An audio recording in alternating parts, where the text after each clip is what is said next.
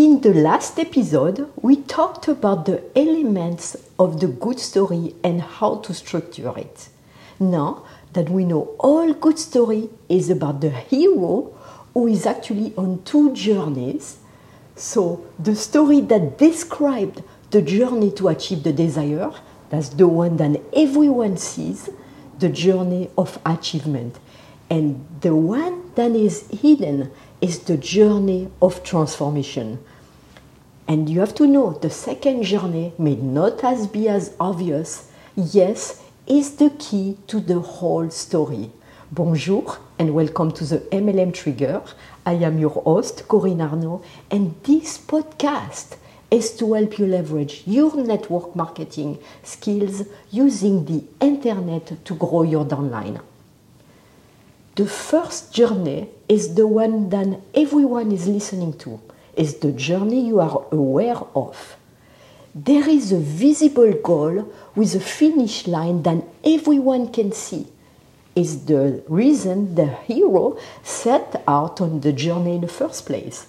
The audience is rooting for the hero to accomplish his journey. While this journey is what drives the story forward, is really the second journey that actually matters the most. In fact, in many stories, the hero never actually achieves his end desire, or if he does, it gives up for the real transformation that has been on through the entire story. So during the first 10% of the story, we learn about the character and the belief they have that make up their identity. A particular identity is very important to the hero at the beginning of the story. But along the way, they become somebody else, someone better. And it's almost like the death of their old beliefs and the resurrection or rebirth of a new person. This transformation is the real journey that our hero has actually been on. And through this journey, he has been doing everything possible to achieve his greatest desires. And then, at the last minute, he gives them up to become something more. We see the death and rebirth of his identity. We see the new beliefs he has created, and we see his essence. That is the key to a great story. Desire is essential, don't take it wrong, but because the story has to show the end goal, it provides a reason for the journey to move forward. But emotion doesn't come from the desire. It comes from the conflict that the hero faces while trying to get the desire. And in pursuing the goal, there must be insurmountable obstacles. If it does not seem impossible for the hero to get what they want, people won't care as much. So our primary goal as storyteller is to elicit emotion, and you can't do that without a conflict. That's why Michael Hodge showed the pattern of conflict that are consistent with almost all Hollywood movies. There are 5 turning points that create the emotion in almost all movies. And as you review each one, think about every movie you have seen and how this fits into those 5 turning points of conflict. So let's describe those 5 points. The point number 1 is after you share the character backstory, some event causes the character to physically leave where they are and start on the new journey. The new opportunity is what sets them off to achieve their desire.